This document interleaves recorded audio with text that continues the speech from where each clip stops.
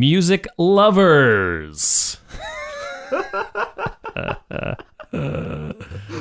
Oh, mercy. What a great start to this podcast. Can you imagine someone like turns this on and that's what they hear? I hope it is. I hope that we keep this wonderful. Music lovers. Music lovers. Welcome. Hey everybody, how's it going? If I'm everybody, I'm great. Yeah, you are. In my world, you are everybody. Aw. Hey guys, welcome to the first episode of this new podcast. Brand spanking new. Brand spanking new, that's right. Fresh out of the oven. Please keep listening. Please keep listening. Yeah, don't let that initial jackassery throw you off. This is a excellent podcast, we swear. Anyway, and everybody, welcome. Thanks for listening. This podcast that we're starting is going to be titled Blown Wide Open. Dun dun. Amazing. And just so you know, in the first 30 seconds, what you're actually listening to, this is going to be a podcast that we are starting about music. My name is Ian James. I'm Adrian Emond. Adrian Emond, and we're going to talk to you about some cool music stuff. Yeah. Yeah. I'm really excited about this. I am too. Just a quick little sort of backstory, I guess. We got the idea for the podcast because we both work at the same job. We work at a guitar store in Vancouver, Canada. And we're obviously both huge fans of music. And we're also fans of music in different ways. And I think that was sort of the initial thing about this podcast that we thought would be interesting. Yeah, absolutely. That you, Adrian, come from more of the technical side of it. And we'll talk a little bit about that too, as to what qualifies you to be the technical guy in this duo. And I come from more of a sort of, I don't know, trivia and historical side of things when it comes to music. So I think that we make a good duo. I have no qualifications for that other than I'm just a huge nerd. Yeah. I guess that also makes you qualified for your side of things too, doesn't it? But like, you know how to play guitar. I do, yes. You Adrian, understand music and you play in bands and yeah, for the most part. and you're a great singer. Oh, get out of here, you dog, you. But before we get into this first episode and why we named the podcast what we named it, Adrian, why don't you give us a little bit of backstory about your sort of musical journey, and try to keep it brief, would you? Okay. I started playing guitar. It's already too much. Yeah. Could you make it a little bit more condensed? Perfect. You nailed it. You know what speaks better than the music, really. Exactly. Yeah. But why don't you speak and I'll stop being A pain. Well, I make no promises about that. Yeah. I started playing guitar when I was 5 years old and took music lessons sort of my whole life. I went to college. I studied at Selkirk College in Little Nelson, BC, where my main area of focus was music composition. So that really got into sort of the technical stuff, if that's what we're going to refer to that as. And now I live in Vancouver and I play in some bands and I do stuff. And yeah, that's me in a nutshell. That's you. I think you're sort of, I appreciate your, I appreciate your condensing it, but I think that was a little too condensed. I think you're selling yourself too short, and I mean this as a compliment. That's very nice. Yeah, you went to music school. Yes. Like, you went to a college and studied music as a means to further your profession as a musician. Yeah. Yeah. And just as I think as a thing to do with life, like to take in what music is and give myself the opportunity to learn more about it. That would be, I would very much like to enjoy it. I would very much enjoy to do that as well. To just, if I had the money and the time, of course, to just go to a music school, just to, not necessarily to parlay it into a job of some kind. Because it hasn't done that at music school. It leads to no professions. Well, it's nice work if you can get it, as they say. How many people do you know that have been to like recording school, that are legit working in the recording industry? Like zero. But you've met a ton of people. Yes. but none of them. We work with another Well, guy yeah. that has been to music I've school. definitely met people that have gone to recording school and done well for themselves. But Oh, really? Oh, yeah. How But many? I can think of like one person off the top of my head. Out of how many? Lots. Really? Yeah. Give me a number. 20, 30, 10, 50, 100? Maybe like 20. Yeah. Well, 1 out of 20 is not that great. Yeah. I know that I probably know 10 guys and 0 are making their living in the recording music as a living. We're just hanging out with the wrong people. Evidently, geez. Yeah. Maybe we should just stop this podcast now Yeah. and stop hanging out with each other. My musical background is definitely more of a sort of a down home, self-taught kind of thing. I started playing guitar when I was, I don't know, 14 or 15, somewhere's in there. I was a sort of a teenager when I started, and I was inspired by my mom playing, the Beatles and oldies. We used to have an oldies station where I grew up. I grew up in a very small town in rural Saskatchewan, and we had about, I would say, without exaggeration, we probably had 10 country stations, radio stations, and 1 oldie station. So every morning when we were getting ready for school, we'd listen to oldies. So I was always around that good old stuff, and I'm sure we'll talk about this on another podcast, but actually funnily enough, seeing Randy Bachman was an early like, hey, that guy plays guitar. He's pretty cool. I want to do that. Yeah. It's funny that you and me have that in common too. Yeah, it's weird. I really like that. Canadians, you know how it is. Totally. And actually, another kind of funny thing is, I'm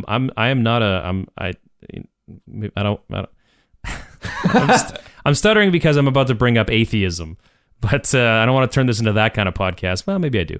But I'm an atheist now. But when I was a kid, growing up in a really small town, you went to church more as a social function more than really anything spiritual or theological. Sure. And the pastor, I was a Lutheran church. It was a pretty swinging, like, it was not, if you're not a spiritual or religious person, you kind of want to get into a church that's pretty like laid back and kind of, they don't push it in your face. I would check out the Lutheran church. They're a bunch of cool people. Anyway, the Pastor Greg was his name. This ad was not sponsored by the Lutheran Church. The Lutheran church. There's a storm coming. You know what that is a reference to. Nobody does. Nobody does. A storm is coming. Look it up, kids. Anyway, he was a big, burly dude, had a big red beard. He's just like just a huge, like Viking looking guy. But he would play guitar when he would sing, and we would sing hymns really? and stuff. Yeah, and I remember I was a really young kid. Sure. And I just remember that was kind of the first time I might have been in the same room as someone playing a guitar. So I remember that was sort of an early like, oh, that guitar's kind of cool. But anyway, now I've talked 16 times as long as Adrian did. Sorry, man. It's okay. But I didn't tell you to keep it short, so that's true. Yeah, I gave you free reign. I'm such a You're dick. running this thing. So. Apparently, yeah. Anyway, so beyond that, I picked up a guitar and learned some Beatles stuff, and took guitar lessons for a couple years through high school, for an extra credit, I might add. Nice. And the rest is pretty much self-taught. So that's where I'm at. So I often, and I will put it out here on the internet. If it's on the internet, it's true. I envy Adrian's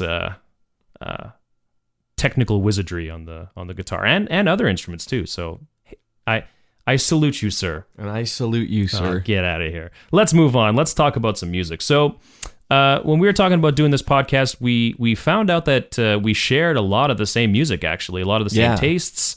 We do also differ in a lot of ways, but a lot of the same sort of elements of music, things that music gets into, such as movie scores and video games and things like that. We found that we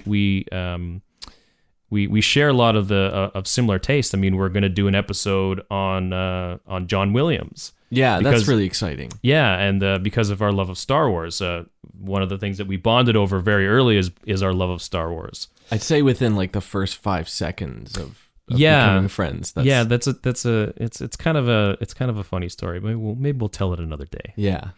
But today's episode, the inaugural episode, when we came up with the name of this podcast, Blown Wide Open, that is, of course, a reference to one of our collective favorite bands, A Big Wreck. So we thought there's no other a band that we can possibly go with for our inaugural episode than the namesake of this podcast, Big Wreck. Yeah, it's also a band I think that we have bonded over, but I feel like we've shared experiences as in our friendship with Big Wreck. It feels like it's a part of our friendship. Totally. And I think one of the things that makes them so enjoyable is how, in a lot of ways, how criminally underrated they are. It's really bad. And we'll get to this as we go along with the podcast, but really, Big Wreck is Ian Thornley, the sort of lead singer and guitar player. That man, aside from being a total stud, I might add, very good looking. Good looking dude. He's like a tall wire. He's like 6'5". He's like a really just muscular, lean, tall dude. And he's got hands like freaking, like Andre the Giant. Like he's it's pretty crazy.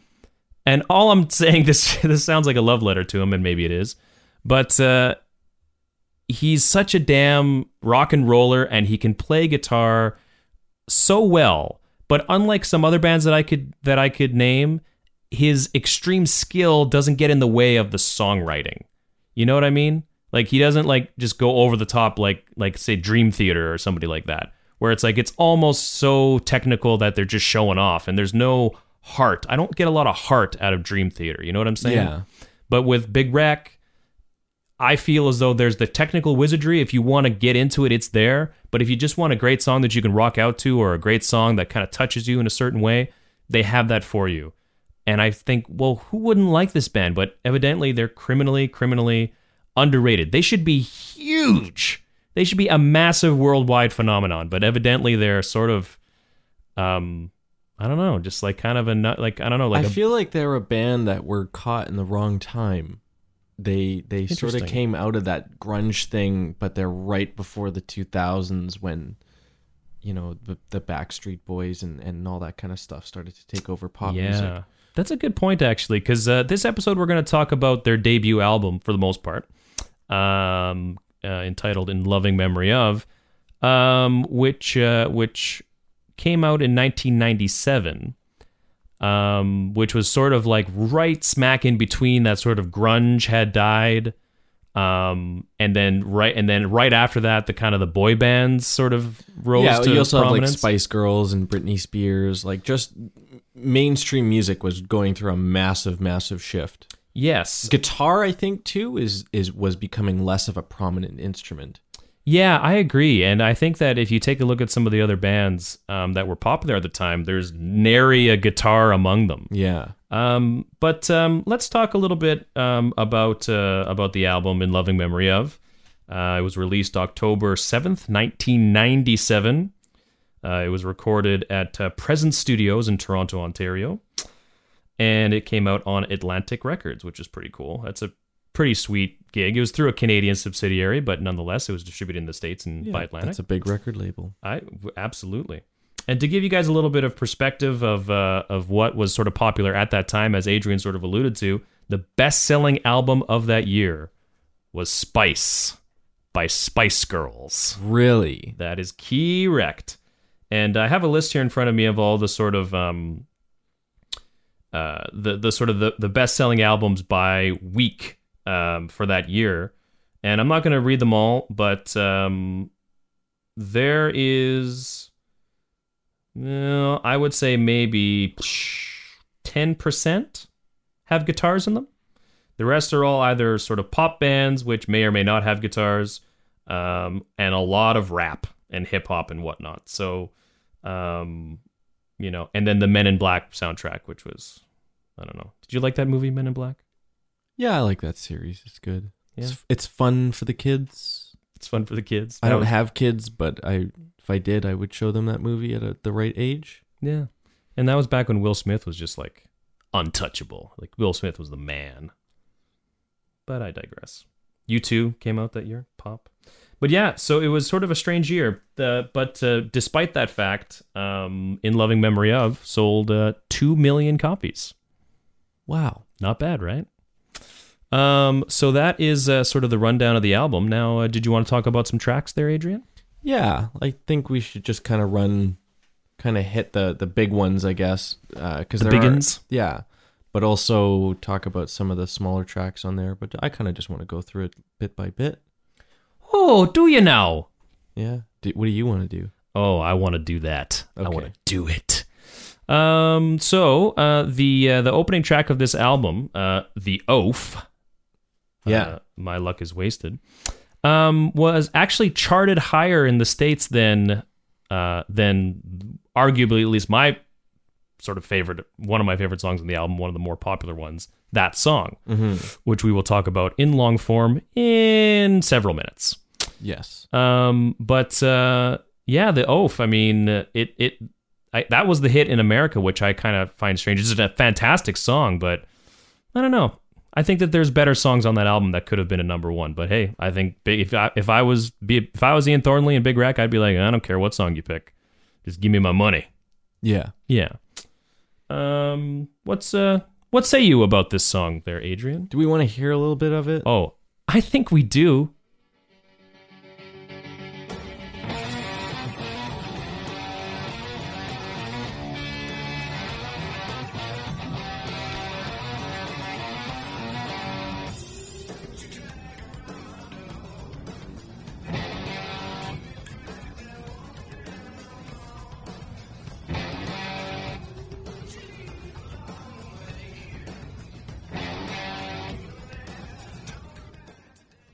It's amazing. It really is. I mean, one thing that Big Rec does really well that I think might be lost on some bands nowadays is the groove. Yeah. I was watching, and I'm sure we'll get to this artist at some point as well, but I was watching the Michael Jackson documentary about the album Bad, and they talk a lot about that. Like, Michael Jackson had a perfect sense for the groove, and you would know that, you know, the groove was right, the tempo was right, the beats per minute was right when Michael started dancing around the studio. Right. And when he started dancing, you're like, yep, that's it. Okay, write it down. That's the tempo.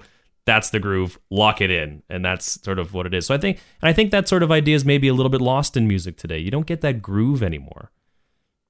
Maybe not since Pantera did you kind of get that groove. I think, talking about like tempos, that's a thing that's very methodically thought out now about what the tempo of a song should be, but it's not thought about in the same way that it used to, and that we would think of it as, does it make you dance? How does it make you feel? Everything is so locked up to the grid now with a lot of the music that is kind of pumped out into the mainstream.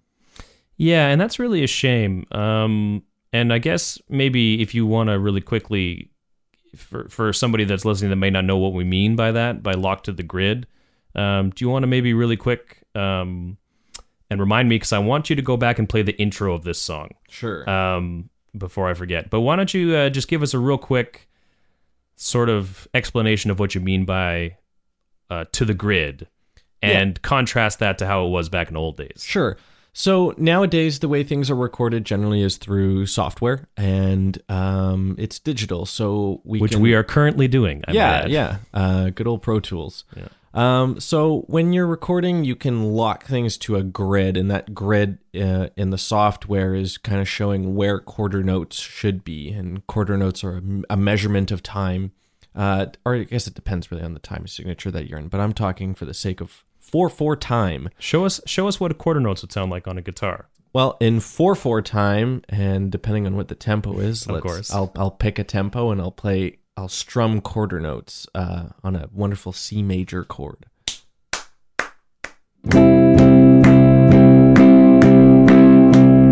There you go, kids. That's it. That's Good today's job. lesson. Yeah.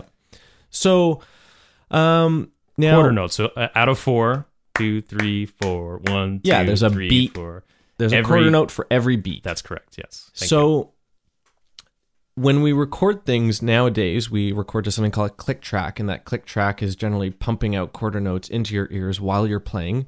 And then whoever the engineer is will generally go back and edit things back onto the grid, because you can cut and paste audio and line it up perfectly.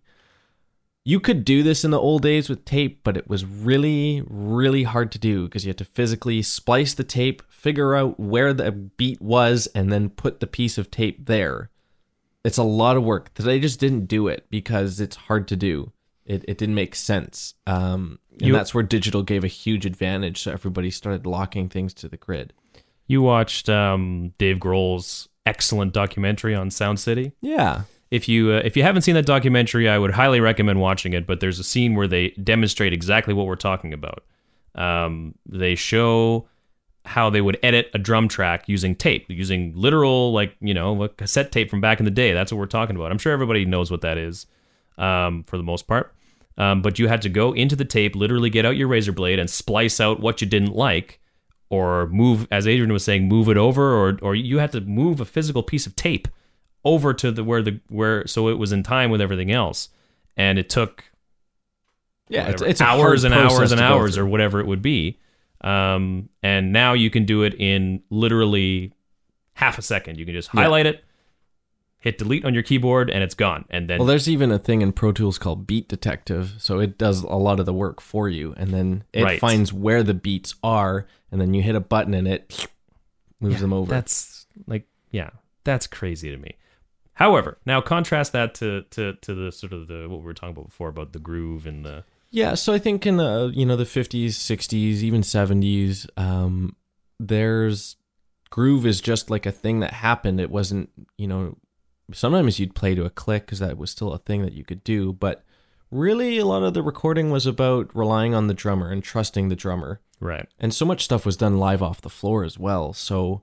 That meaning that the whole band plays together versus the way a lot of records are recorded now is that everybody plays their part individually on a different day at a different time.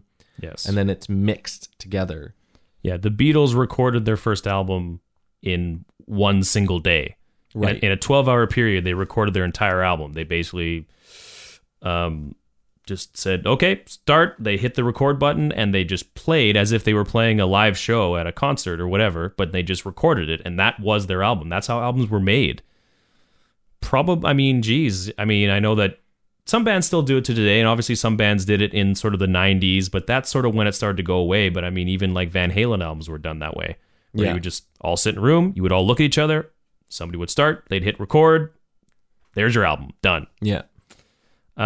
So when Adrian and I are talking about sort of the groove is something that it's almost intangible. It's not a thing you can quantify, or at least not in my own head. It's a feeling. It's the pulse. It's the heartbeat of the song.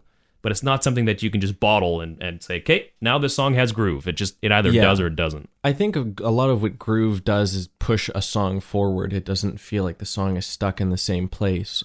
Whereas I feel groove, and you hear it right off the bat in that song when the drums kick in, that song is grooving along. It's pumping along. Oh, yeah, totally. There's no stopping it. No, it's great. Yeah, I agree. Play me the intro of that song, would you please, sir? Yeah, I would love to. I just want to just really quickly, because we talk about... I remember very clearly, buying this album back in the day. I remember very clearly in my tiny little small town where I grew up, where we had the one radio station that wasn't country. I remember this is how I am not exaggerating. When I was growing up, we had the 2 channels on TV, and that was it. And I remember when we got cable, and when cable came to my town, when cable became available in my town, I was like, I don't know, I don't remember how old I was, but I had to have been like maybe 10 or 11 or whatever. So I had gone a significant portion of my life, a third of my life basically, without having any sort of cable television. I know that sounds like first world problems, but you didn't really exist till cable came along. Well, and owing to the point I'm about to make, I don't think I really existed, or I really got my mind open to a lot of modern music until Much Music became available. And Much Music being, if you don't know, intrepid listeners, is sort of Canada's version of MTV. Yeah. And they would play videos, and they would have the video jockeys and the yada, yada, yada. And that was also back when MTV and Much Music actually played music videos. That was There were large stretches in the morning where there's just music videos would play. I used to love when I was homesick because I would just put the TV on and I would listen to music all day. Oh, absolutely. I remember coming home from school, and if I wasn't watching, when I was sort of a younger teenager, and maybe a younger than that even, I would come home and I would watch Bill Nye the Science Guy. Oh, yeah. And Zaboomafoo or whatever. Yes. Back when it was called Kratz Creatures for all you old school OG listeners out there. I would watch like that block on PBS and I'd get my science fix. But when I got a little older and, whatever, I maybe fell out of love with Bill Nye, I would put on, and Much Music came around, you would watch the video flow, quote unquote, and they would just have videos for blocks of several hours. Yeah. And anyway, I remember because obviously Much Music, I should say, being a Canadian station, would play a lot of Canadian content. So we got a lot of the sort of, I remember it was a really huge deal when Tragically Hip's Trouble at the Hen House came out. Right. It was the big, huge deal that Ahead by a Century was this is the video debut. And I remember watching that a lot, like, as it was happening. They're like, this is the video debut of the new Tragically Hip song. I mean, that was, those are big moments. Think about that for a second. Like, Yeah. that is just, that's crazy. But anyway, the whole point of this is that Big Rec came on, and you get to hear this intro.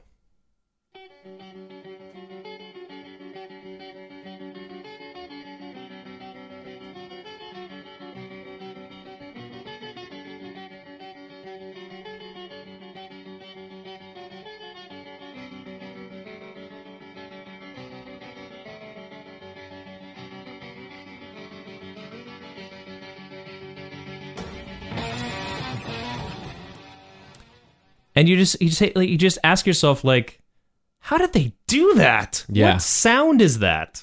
What a wonderful way to bring an audience into an album. Oh, totally. Because it's kind. I mean, even to this day, I mean, Adrian and I work at a music store where we sell guitars and guitar pedals and this and that and the other.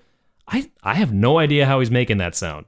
It's like a delay pedal, but then also a tremolo. Yeah, it's and delay, tremolo, and some sort of modulation, which would be and there's some phaser in there, but I think the tremolo and the delay are in sync. Yes. So you're sort of getting this really choppy sort of feel. And I defy you to find any album released that year. I mean, I don't know. I haven't looked it up, but I would bet dollars to donuts that there isn't an album that year that came out that had that creative, that interesting, that guitar-based type of intro on an album. I would be hard pressed. I bet you there isn't a lot of albums that year that was that cool. Yeah, and what I really like about this song is it really blends a lot of what had just come in guitar, which was 80s guitar playing. Because 80s guitar playing is almost like a very specific thing. Sure. It's very, very technical. Lots of tricks are used on the guitar. And he also is able to combine the blues thing, which is more about, like, as we were talking, like feel and emotion. Yeah. And not so much about trickery and kind of playing flashy. He's able to combine the two. He uses the 80s bag of tricks as a way to express emotion and to play things. When you really listen to this track, there's some really crazy stuff that he's doing. Like, it's very subtle, but like things like pinging on the guitar, which I'll demonstrate. It's that sound. So what you're doing is you're strumming where the strings are attached to the headstock of the guitar at the very top. Yeah, it's a weird sound. Yeah. But you can really hear it in that. There's parts where you just hear that ping. It's again, like it's really putting the guitar to the forefront. And I mean, these how Big Rec sort of formed as a band is that Ian Thornley was going to Berkeley. Berkeley College of Music. Berkeley College of Music, yes, to be more specific. So he himself is, of course, a monster musician, but he's also surrounded by other top tier musicians. I mean, this is not just some rinky-dink fly-by-night, college for musicians to go hang out and smoke weed. Like, this is like the real deal. You'd probably have a better perspective on kind of how important that place is. Sure, it's a very influential place because it's a place that a lot of musicians found their sound and like-minded people. There's a lot of people that go there for 6 months and then leave because they realize that there's more. They found the right people. That's what they needed. They didn't need education. They just needed to be sent out into the world, and that was kind of maybe like a catalyst for them. Interesting. I think there's actually I would imagine, somewhat of a high dropout rate there. It's also a very large school. I'm sure they also graduate a lot of people, But I imagine there's a lot of, I feel like a lot of the big guys that went there, like Dream Theater, John Mayer, I don't think those people graduated from there. They just went for a little bit and found the right people and left. And Big Rec is certainly among that crew. Yeah, I mean, it seems to me that if you meet the people you need to meet and then you go out and get a record deal, it's like, well, what would I have done if I would have graduated? And I would have been like a guitar teacher or something like that in some strip mall. Like, big deal. So now you can go and be a rock star. Of course you're going to do that. John Mayer went to Berkeley? That's correct. Really? Yep. Wow. Kind of like after he had become famous, he went there? No. Yeah, way before. Wow. That's I did not know He that. He didn't like it, though, I don't think. Yeah, well, because it's never mind. Let's not speak ill of John Mayer. I've actually, I used to not like John Mayer. I used to think he was just a pop star or whatever. But you, Adrian, have you have absolutely turned me around. And people kept saying like, kind of ignore the first album and kind of wait till he started playing guitar for realsies. And then, he's a way better artist than he's perceived to be, I guess. It's funny because I'm not even his biggest fan either, but he, as a guitar player, you gotta respect him. Oh, he's a tasty mofo, man. Yeah.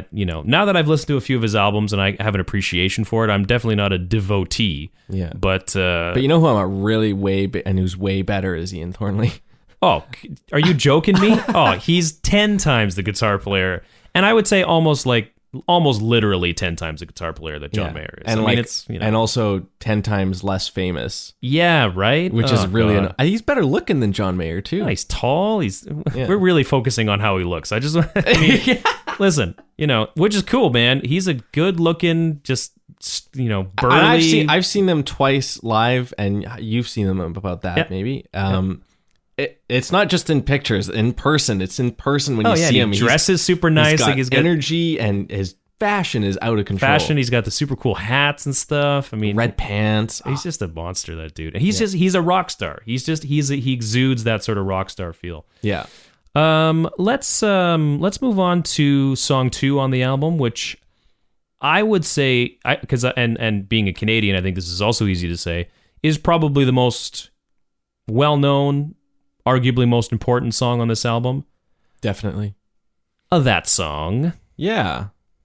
It's amazing. I talk about it for a little bit. Let's indeed. I think this was sort of like the song, at least to me, that kind of got me into the band.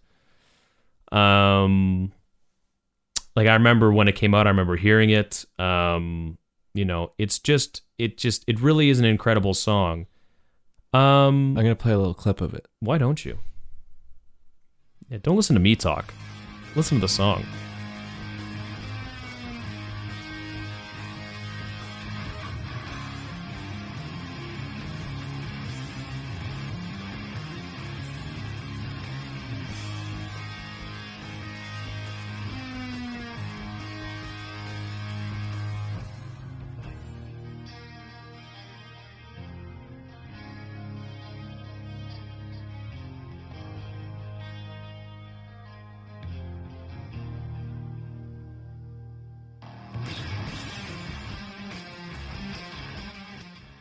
Oh, so good. It was really hard to turn the volume down on that.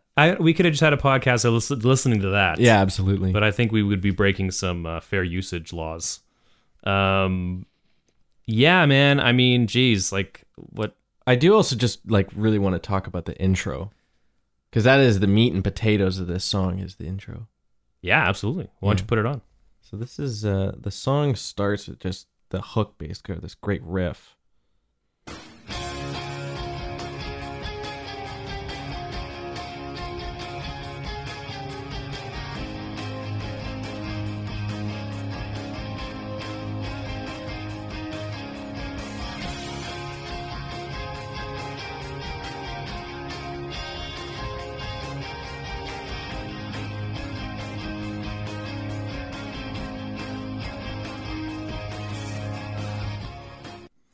It's almost by contrast to the oaf, where the oaf has that big kind of, the really heavily affected guitar kind of intro, kind of lulls you in. This one just goes boom, knocks you out of the blocks. Yeah, it starts with a bang. It starts with a bang, and it starts with the riff.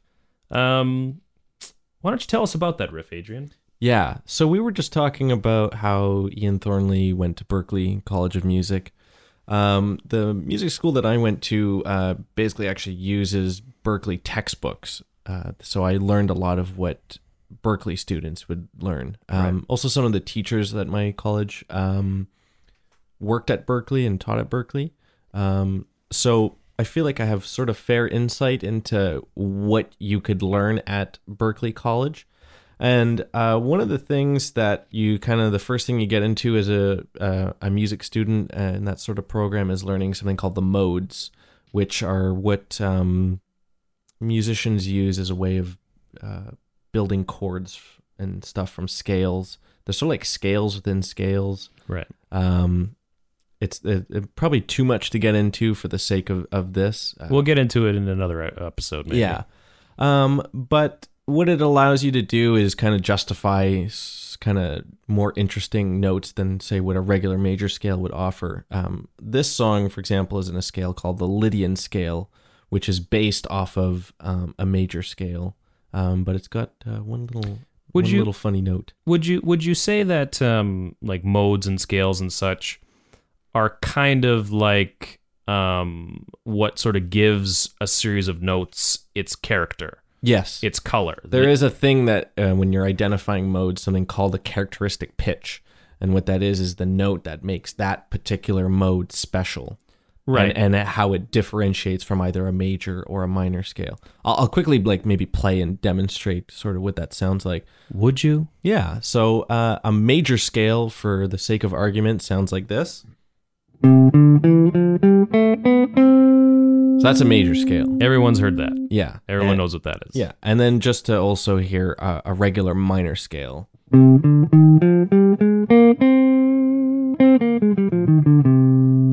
Again, everyone's heard that. Yeah. Now, the Lydian mode is based off a major scale, but it has something that we call a sharp 4. So that's where we take the fourth note of the scale and we raise it up by one semitone or one note. And that gives you this sound.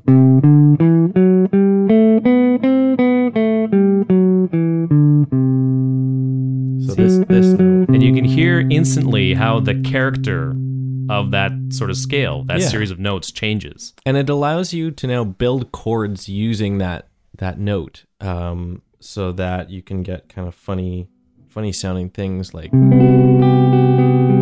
would be like a Lydian sound. That's like a Lydian sound. That's not. But it sounds cool. Yeah. So now the opening riff uses this Lydian scale, so it sounds like this.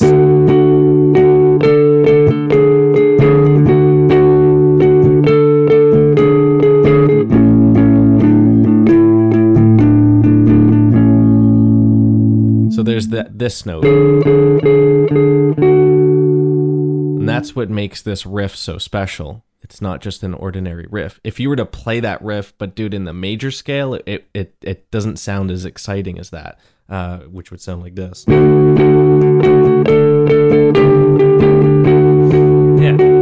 it's crap. Yeah, it almost, it's not as, there's no ethereal quality to it. Definitely not. And when we're talking about the Lydian scale, it is often referred to as something that has an ethereal quality. And what I really like about Ian Thornley using this riff and the way this song, the lyrics are, what they're describing is that idea of nostalgically remembering a song. Right. And the irony is just beyond, imagination, that this is a song that it is that song for them. Yeah, I mean, he had to have thought of that. I don't know. It's a wonderful kind of whim of luck, if anything. But. Yeah, because, I mean, maybe he didn't, because, I mean, these guys are a pretty big band in some circles, but, when they're recording this album in Toronto, Canada, which, we're Canadian, we love being Canadian, but in the grand scheme of things, really the United States and the UK is where most of the world music comes from when it comes to popular absolutely. music. Yeah, sure, we had Celine Dion and, people like that. And I guess Alanis Morissette, she has one of the top selling albums of all time, and she's Canadian. Justin Bieber. If you say his name again on this podcast, I will shut it down. We actually bleep that out. Shut it down! Yeah, we bleep that out so no one knows what I said. Yeah. Oh, right, yeah, okay. Would you, please? Yeah. Maybe we'll have an episode about him. But I guess what I'm trying to say is that, like, do you think that when they were writing that song, you're like, oh, this is going to be that song for someone? I somehow doubt it. No, it's impossible to predict that. Yeah. Do you think that when the Beatles were writing, "Please Please Me" or something, were they like, yeah, this is going to make us stars? Do you think any artist really thinks that?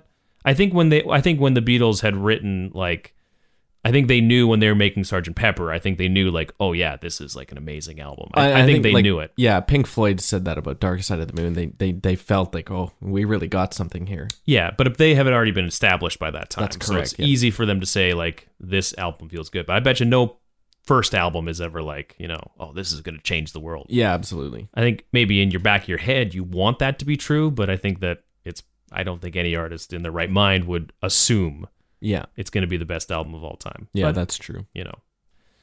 Anyway, carry on if you have some more stuff to say about that riff. So the riff sort of echoes throughout the song.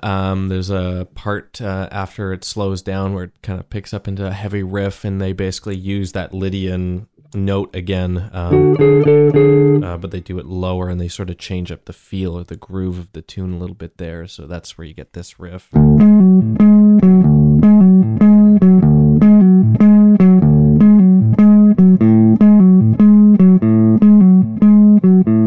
Right, so that's using this.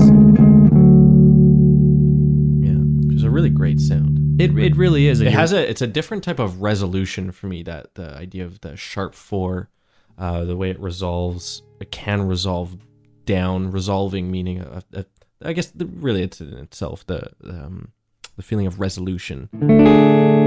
That has tension to it, but when I let it go, that sort of feels like home. Right. If that was the last sound you heard in a song, you'd be like, ooh, that sounds strange, and maybe that's what the artist is going for. But a resolution would mean that it comes back to that home, as you said. I think that's a really good thing, a really good way of describing it. If you're not a musically inclined person, a lot of these things, if you love music but you're not necessarily a musician, that's the kind of thing you feel. It's your home. You feel like that riff, is, especially even when you refer to the key of a song. What key is this song in? It's what feels like home. Yeah. What feels like where the song always returns to. And that feel is sort of the key of the song, in an extremely simple way of looking at it. Absolutely. Yeah. And what's the key of this song? It's D Lydian. D Lydian. Yeah. So sweet. Yeah, very cool.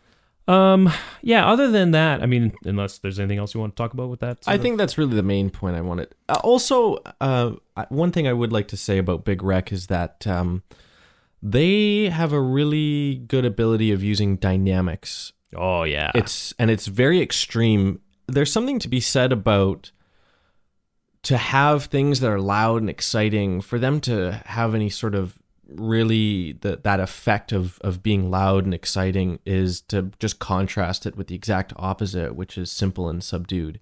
And this song really has that, it does Definitely break down into that really chill part and then just kicks right back up. But the reason it can kick back up is because it started from somewhere way down. Yeah, I agree. And sort of conventional wisdom might say that you want the chorus of a song to be sort of the most exciting. So you want that part to be the loud part to draw your attention to it. And then the verses would be the more quiet part, where you're sort of building up and creating a mood that you then, you kind of rocket off into the chorus. Exactly. Whereas this actually has the opposite dynamics, where this has the, or it maybe more so, I guess, because that the chorus of this song is down. In some ways, yeah, it's very heavy, the chorus, because it's in that halftime feel. It's heavy, but it's not as orchestrated. Yes. The drums fall out and you kind of get only a few guitars.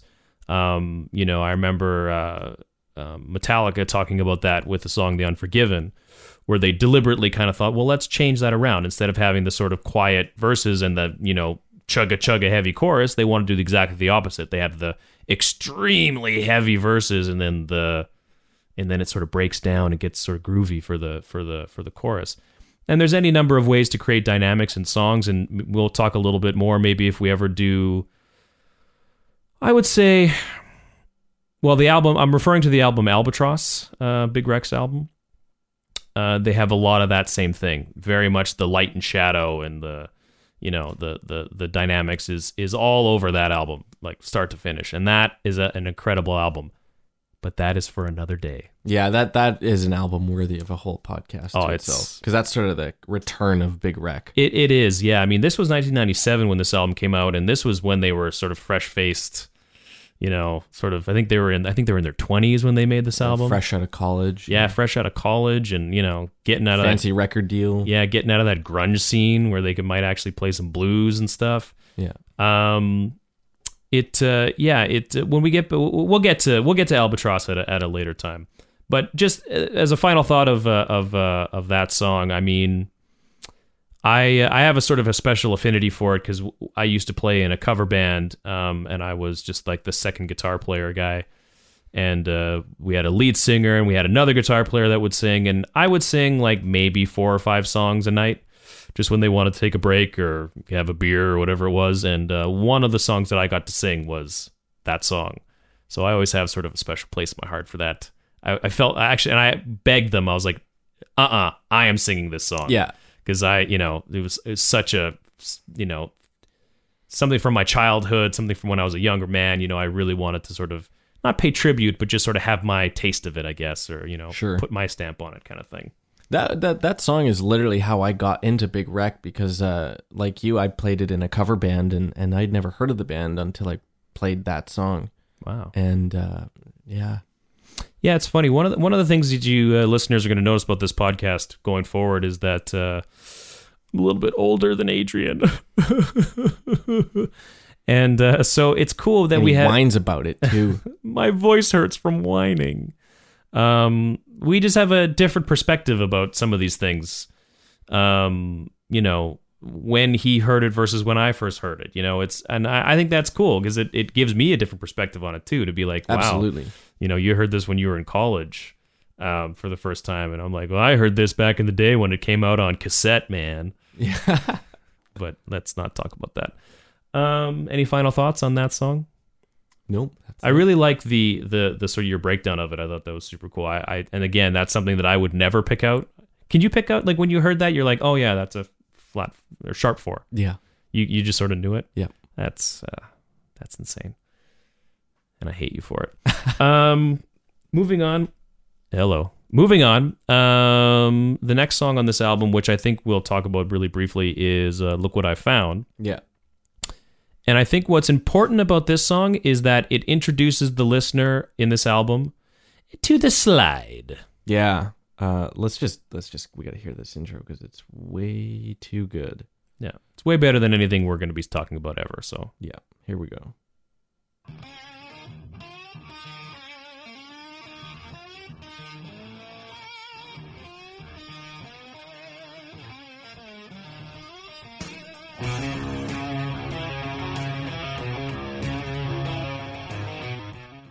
Wow. It just turns on a dime almost. Like, it almost seems like it's a different song. Yeah. Kind of like, I think it's called I Just Came Back, Colin James. How it has that, like, it has that really, like, scratchy old record sound at the beginning, and there's a slide guitar, and then it just, like, kicks into a super 80s, blues sort of sound, which I thought was really cool. I just listened to that song today, actually. But that is a perfect example of yet another arrow of amazing talent that this man has in his quiver. Yeah, that's not any sort of loosey-goosey slide playing. That's the real deal. Yeah. That's hardcore slide playing. Not only can this son of a blank sing his balls off. Yeah. We can say balls on the podcast, right? Sure. It's part of the human body. That's true. Sing his testicles off. That man can sing his ovaries out, let me tell you. Not only can he sing amazingly well, and play just the guitar in general, like a rhythm guitar to sing and play. Yeah. And some of the stuff that he's singing and playing at the same time is not. That's being a drummer. That absolutely, like, it's that very hard to coordinate. Yeah, it's not just, you know, banging out an E chord. He's doing some pretty crazy stuff as he's I singing. have a personal difficulty of talking and playing. Like if I'm at a gig and someone wants to talk to me while I'm playing because they don't realize I'm performing. Right.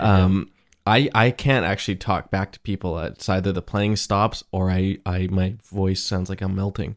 Wow. Yeah. But not only that, and not only can he, of course, solo and play amazing, which we'll get to as well, but the man can also play slide guitar, which is a completely different skill set. For non-guitar players, it is an absolutely different skill set than just playing regular guitar. Yeah. And I think that Adrian if you would like to demonstrate a little bit for us now. Yeah. So first of all, slide is it's a piece of generally brass or glass or chrome that you put on your finger, like a large ring, basically, and you can use it to fret the strings, but you're not really fretting the strings. You're sort of letting the slide hang over the strings. And what it does, it creates a very, to me, it's a very vocal sound. It's very smooth. It's very legato, I guess is a word that you could use, a very musical word, that everything can sort of tie together. There's no separation with the frets. Right. Yeah, a fret is something that absolutely divides the string. Yeah. For a certain, and basically, I mean, at the end of the day, stringed instruments, changing pitch, all you're doing is making the string longer or shorter. Exactly. You know, and the shorter the string is, the higher the pitch. Yes. So what a fret does, I mean, this is probably pretty obvious, but what a fret does is it shortens the string. It tells you how short to make that string to sound the note that you want, an A, a B, a C, whatever it is. But you get a very definite differentiation between those notes. Yeah. Now, guitar players over the years, of course, have found ways to fudge that by doing string bends. Yeah. That kind of stuff. But another way, and perhaps arguably a more sort of maybe primitive way, is to use a slide. So you're actually hovering the slide on top of the string and not actually pressing the string down to the fret. But as you go up and down the neck, you're not hitting those frets, but you're still shortening the string. So you get every microtone and every note along the way. Yeah. So as Adrian was saying, it's more like the voice, where when you're singing a note, you can slide all over the place, everything in between, because your vocal cords are not a definite, you know, perfect way of creating a note either. But maybe just play a little slide for us to kind of.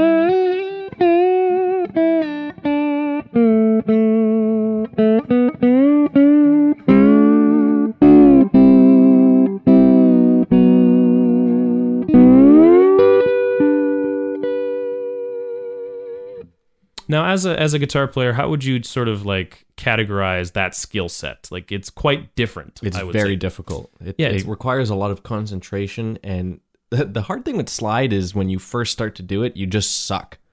No one's ever started playing slide and then just the first day got it. I don't think maybe Derek Trucks. Maybe. It's a hard thing to get into because you just have to sound bad for a really long time. I mean, I've been playing guitar since I was 5, so I don't know, that's a long time, I guess, that I've been playing, relatively speaking, for my age or whatever. Sure. And I feel like only in the last like year or two have I not mastered it, but I'm comfortable enough to go on stage and do it. Sure. Yeah, I've just started to dabbling with slide in the last couple of years, and I would say that I'm slightly less than passable. I mean, I don't know if I'd necessarily want to go on stage, but I can get by. Yeah. I understand the concepts of it. Yeah. And that's the kind of the thing. And you take a guy like Ian Thornley, could very easily be a top-notch guitar player, just being an excellent rhythm guitar player and an excellent soloist, but he says, that's not enough. Let's push it as far as we can go, and I'm going to be a damn slide player as well. Yeah. And a monster slide. Not just like, and as Adrian was sort of saying, not just like a fly by night kind of here and there, like say a Kirk Hammett, for example, from Sure. Metallica. I don't know if you're familiar, but he actually does play some slide in a few songs. And again, it's passable. It gets the job done. It tells the story of the song, but he is by no means a slide player. He's kind of like me, where like he uses it to color a certain part of the song, but he's not a Derek Trucks type of player. Yeah, there are big wreck songs that are, it just seems like the slide is what makes it work. Yes, absolutely. It is as integral to the song as any lyric, as any other guitar part, as any drums, as any bass, anything else. It's the spirit of the song, for sort of lack of a better word. Yeah. And this song that we're talking about now, that we've kind of digressed slightly, but we'll bring it back around. We're discussing this song. Look What I Found. Is the introduction of the slide to the album, and it's the first thing you hear on the song as well. It just to show you, like, yeah, I could play slide too. What? It's almost like that would have been a good opening track as well. Yeah, maybe. Yeah, if you wanted to sort of like, solidify the album as like more of a blues album, you'd be like, yeah, here it is. And I wonder if there was a conversation about that, putting that song third to kind of. This is the two things we can do. Oh, we can also do this. Yeah, it's kind of the 1-2 punch. Yeah. And then it's like, just when you think it's going to go somewhere else, it's like, we're bringing the slide in now to really, like, launch you to a different dimension. But overall, I mean, really good song too. Yeah. Do you want to talk about Blown Wide Open? No, it's kind of, it's not my favorite. I just named a podcast after it. Yeah, exactly. And it was you that named this as well. It was your fault. Well, I don't know. I mean, not to get too literal, but I kind of think of that, the blown wide open sort of thing. I mean, I imagine it as that's what we're trying to do with our love of music. We're trying to expand it. We're trying to take it apart and sort of, Jesus, I keep gesturing with my hands. I'm knocking mics all over the place. To sort of to blow this open, to sort of say, well, here's some more stuff you can think about this stuff. I like the idea of putting the magnifying glass under. Yeah, absolutely. Yeah, for sure. Why don't you play us a little bit of this, would you? Yeah. So this is a very, very classic song in the Big Wreck repertoire, and it goes like this.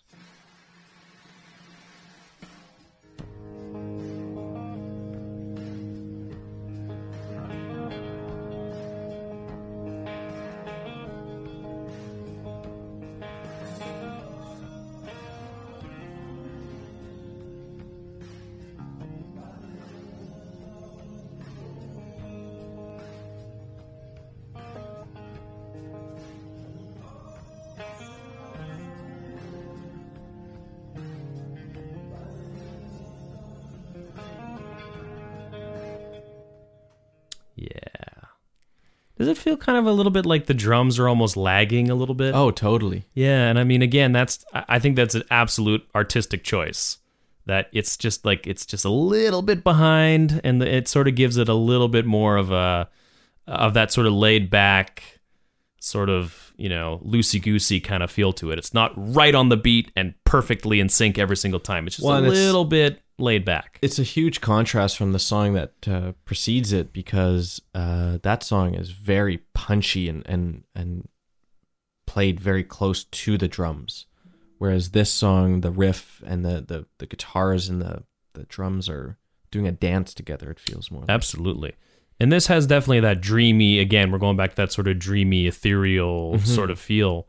And I seem to recall that there was a video for this song made. Yeah. That I remember seeing, and I didn't watch it in preparation for this, unfortunately, but from my memory, it's somebody falling down the stairs. Right. And I think that this whole album, according to Ian Thornley, was sort of it was about a girl that really messed him up. And I think this song is probably a large indicator of that. Absolutely. And I think the idea of sort of falling down the stairs is I mean, that's we've all been in love. Yeah, I was gonna say it's a pretty good metaphor for being in love and maybe falling out of love or whatever the situation was. Because I'm pretty sure that the girl that he's with now is not that same girl. No, probably not. But if you ever want to Google that lady, she's a very good looking lady. Good job, Ian. Well played. Fair play to She you. knows now. She knows. She heard this podcast. I'm sure she did. I'm sure she listens to this. Yeah. Well, hey, I gotta say, as good looking as you are, I think you're lucky to have a man like Ian. Okay, just saying, you lucked out. Yeah. That's terrible. Yeah. But yeah, this is sort of the one of the few kind of ballads I would say on this album. It's obviously slower, and it's, you've kind of been punched in the face several times by the first couple songs, and now it's time to sort of bring it down a little bit with a song that is really expressive and really just almost sort of heart-rending and heart-wrenching and that kind of thing. Yeah. Yep. It's a really great song, and also Ian Thornley covers his own song on a solo album years later. I believe that album came out in 2011, something like that. No, after that. It's sooner, 2015 maybe. I love when artists do that, when they sort of like... And he reinterpreted the song. Yeah. Did you ever hear Joni Mitchell's album that she made of all of her old hits, but she re-recorded them? Really? Have you heard it? No, I haven't. It's amazing. And we'll talk about Joni Mitchell too, because that's, A, more Canadian content, and B, we want to make sure that this podcast is inclusive. We want to talk about all bands, all genres, all styles, all genders, all non-genders, all everything in between. Yeah. We love music regardless. But we'll get to Joni Mitchell, because that's another one from my childhood that I would love to talk about. But she does an album where, she does an album where she goes back and sings the songs that she sung as a young woman, an up-and-comer. Right. And now she's obviously, older, and she doesn't have that voice that she had anymore, and she's sort of almost struggling a little bit, but it's so amazing in doing so. Right. It shows the contrast of where you were at one point in your life compared to where you are now. It's absolutely incredible. You have it queued up? This is a little clip of the cover of the Blown Wide Open.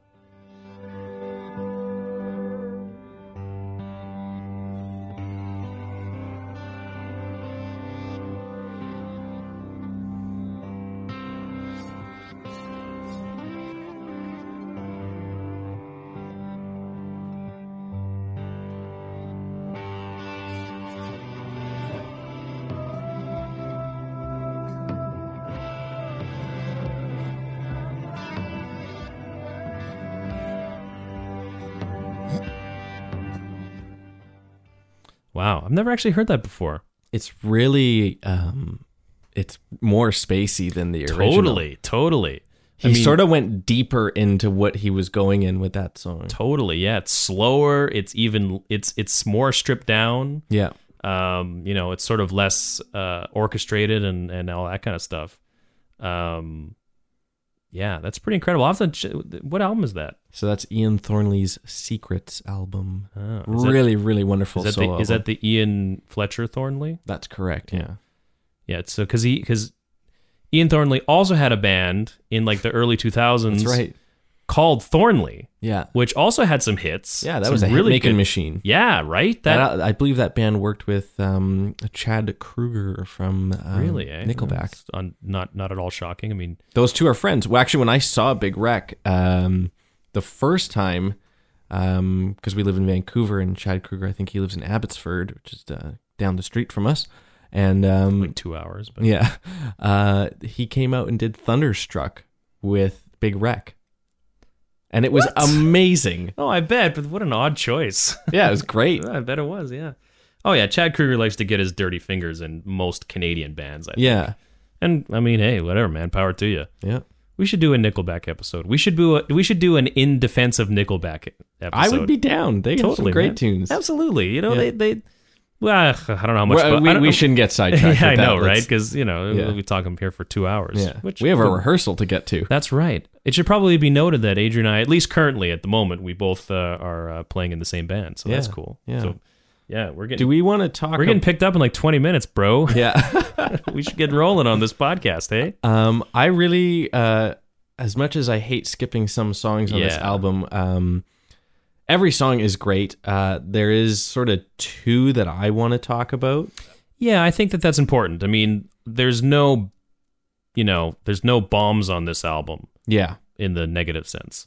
But there's definitely songs that I think are more crucial to the overall vibe of the album. And I think we should focus on those a little bit because, let's talk about the A+.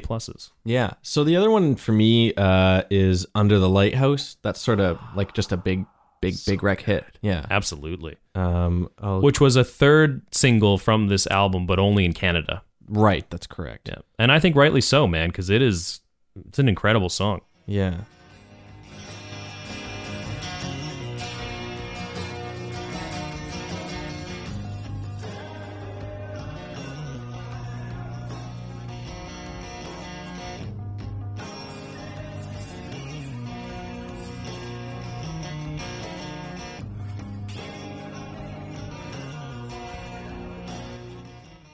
Interesting stuff going on there.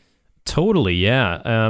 With the more acoustic sort of guitars and the strong strumming, and even maybe the sort of the imagery of the lighthouse, it almost has sort of like an East Coast kind of vibe to it. Yeah, I was thinking the same thing. I think there's something about that. The strummy thing really comes into how East Coast music sort of is played, it's and a that Celtic almost, kind of yeah, vibe, very yeah. very Celtic, yeah. Because a lot of Celtic music is built on like strumming a D and an A chord. Yeah, absolutely. That's the ingredients right there for that man. soup. Let's get drunk. Yeah, Let's get drunk and sing some songs. because those are the only chords we'll be able to play when we're drunk. Yeah, that's the only ones we'll be. And listen, D is kind of tough. I don't know. Like I don't know if I want to play that when I'm D-runk. Oh, that was terrible. Yeah, again, it's another really, really good song. Another really good slide evocation. And that's one of those songs where when he plays it live, there's guitar parts that don't have slides, so he's switching back and forth between the two, and he does it so effortlessly.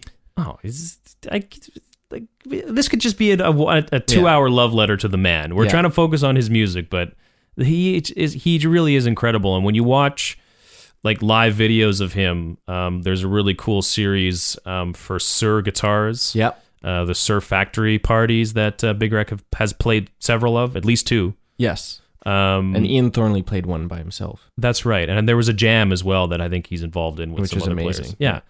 But you see him and all the stuff that he does while singing, while switching from slide to not slide, while turning on and off effects, and it never once sounds, and like controlling volumes with his guitar, and just so many things that he's doing. But again, that's never, that 80s bag of tricks that when you see it live, you go, oh, he's really working hard here. Yeah, he's working for the money. He's not screwing around. Can you cue up some of that slide in that song?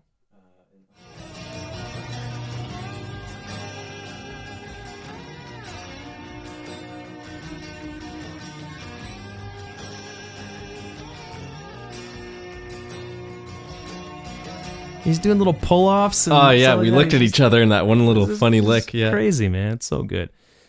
Yes. Another, it sounds an like incredible song. Yeah, it sounds like a broken record, but like it just is just another one of those songs that the vibe and the sort of,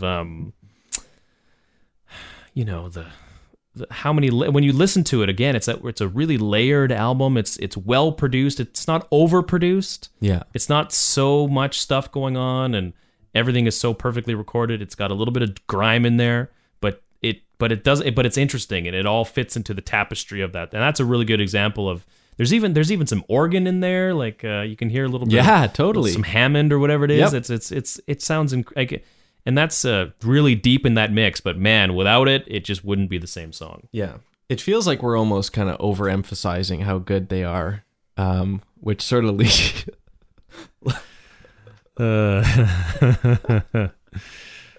Best segue ever. I tried. No, it was good, man. The last song on this album is called Overemphasizing. This song is ridiculous. I want to shout into the microphone because I'm so excited about how great this, monster of a tune is.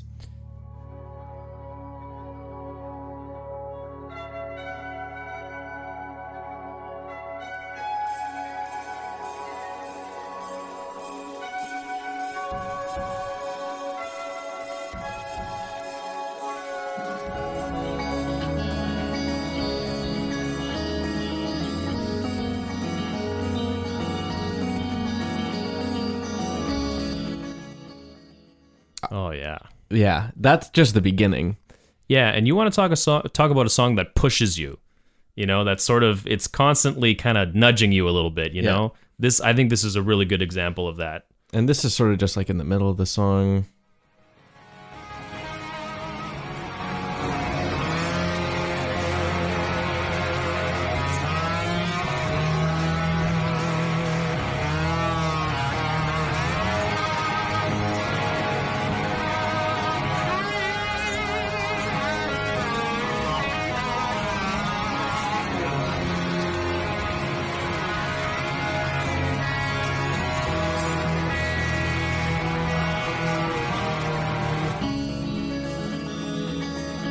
Wow. What a great transition. I know. Great transition. That's that light and shadow again. This is also the longest song. It's almost 7 minutes long. Yeah, it's a huge song. It really is, and it really is a journey. This song takes a tour time. de force. Yeah, it takes time. They don't rush anything. They just let things happen in this song. And this is one of those pieces I feel like it sort of sums up the whole album with, you've got that really heavy, he's just screaming in that chorus. Yeah. But you've got the great slide playing on this song. You've got the chill vibes and the not chill vibes. It's the whole album in one song. It's the perfect album closer. Oh, totally. Absolutely. And they've kind of done that a few times with some of their other albums, that kind of big closer, or at least not like the rocking out sort of closer. They're bringing you down a little bit before they send you away.